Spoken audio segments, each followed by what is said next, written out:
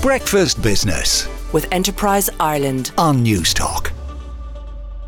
From tomorrow, Irish and all EU exporters to the UK will need to send customs declarations and pre-notification documents to the British authorities in advance.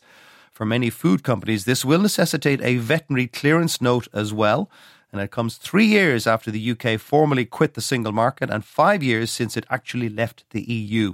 For exporters, it's yet another headache as they deal with the mounting costs from the Red Sea attacks from the Houthi rebels, which is effectively blocking the Suez Canal.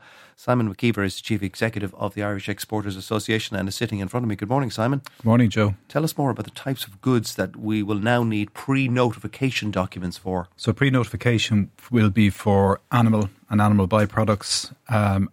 So whether they're categorised high, medium or low, the British have brought in a system of classifying your goods. So if you're in this business, you need to find out, first of all, where is your goods classified? Are they high, medium or low risk? High is already in place. It's been in place for a couple of years. So live animals or carcasses and all that? Live animals, every type of foodstuff is caught for the pre-notifications. Every type of plant and plant-derived foodstuff, except for basically fruit and veg, is also caught in it. And then health certs required for high and medium animals and plant-based products. And, you mentioned what does it mean. I think the big thing that it means for companies is an extra layer of bureaucracy that needs to be done. So more, let's call it paperwork. A lot of it's electronic. Red tape. So that means cost. And delays. Delays. Let's see. If you plan it properly, there won't be delays. But if you leave it to the last minute, it will be. Well, let's see what happens during the days. The first thing to say to people is, and there is a bit of a misconception about this, that this is coming in 30th, 31st, not 31st first. Okay, so this will come in at a minute, effectively, past midnight on the morning of the 31st. So that comes in tonight. And if you're looking at pre-notifications on the SPS, so that's the animal and health ones that we've talked about, they should be lodged 24 hours in advance. So you should have already lodged them if you're travelling tomorrow. If you're travelling tomorrow, you need to be well down the road of doing that. And then there's also customs declarations. So what people don't realise is that the full customs declarations on all products are also coming into place in the UK. Now, they don't have border posts in place on the western seaports yet. It'll at least be the 31st of October before they bring those, before the infrastructure is in place. In Holyhead and all the ports that service the Irish Sea. So I think is it too late for people? It's never too late. And if people have done nothing about this, they need to, from the SPS certs, start seeing if they're required for their business, and then talk to their competent health authority, which is largely the Department of Agriculture, but there is HSE actually issues certs for them as well. There is what is amazing me, and when I do interviews for the press, I normally have my little notebook only.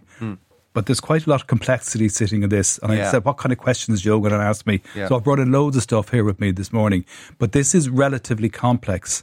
And there is a thing called a GMR, which is a goods movement reference number, which I think will be possibly at the centre of all of this. It's the responsibility of the haulier to make sure that is in place. But it is dependent. And not the ferry company or not... No, it's the haulier, but it's dependent on all the other bits and pieces in the chain. So if you are also moving foodstuffs, you have to have your pre-notification in place in time, and you also will have to, if your goods need a health cert, you'll also need to go and have those in place. So you can't have your GMR before that, and we're being told that if you don't have your GMR, your goods movements reference number, you won't be allowed on the ferry. So this is a very important point. If someone is listening to this show and they're an exporter to the UK, and if they're hearing this for the very first time, they're in trouble if they're shifting goods tomorrow. Well, I would hope, and my sense is that a very pragmatic approach. So we're looking to see that the famous British pragmatism. How strict the Brits are going to be. We'll see when tomorrow. And what's the market like? Nobody is screaming at me, I need help with this, but yet We've run a number of webinars on this. And this is irishexporters.ie? irishexporters.ie. And if you go into our website on the events piece, go irishexporters.ie, events, webinar. Just at the fold on the website, you'll see you'll see a recording of the most recent webinar that we've done. Which will show you the kind of stuff that you will need. It'll pretty much tell you what you need, and then just below that is links to every single item that you need to, both on the Irish government's websites and on the British government's websites. Now, before you go, I have to ask you about the Red Sea blockade and its impact for Irish exporters. It is notable. So it's not a blockade, but what has happened is that pretty much 70% of the traffic that was going through the Red Sea through the Suez Canal has been diverted around the Cape of Good Hope. So that's causing a journey delay of about 10 days on freight between China and Rotterdam. And that's each way, so it's potentially a 20 days on a that's return journey. That's a compounding factor. So we're already seeing container freight prices going through the roof. During COVID, the height of a 40-foot container going from China to Europe was around $14,000. Before Christmas, it was down in the 2,500s. I heard somebody told me the other day they were quoted 10,000 for that journey. For a single 40-foot container. For a single 40-foot. And sitting at the centre of all of this is the shortage of, not shortage, but the limited availability of containers. So what happens is it's pure supply and demand.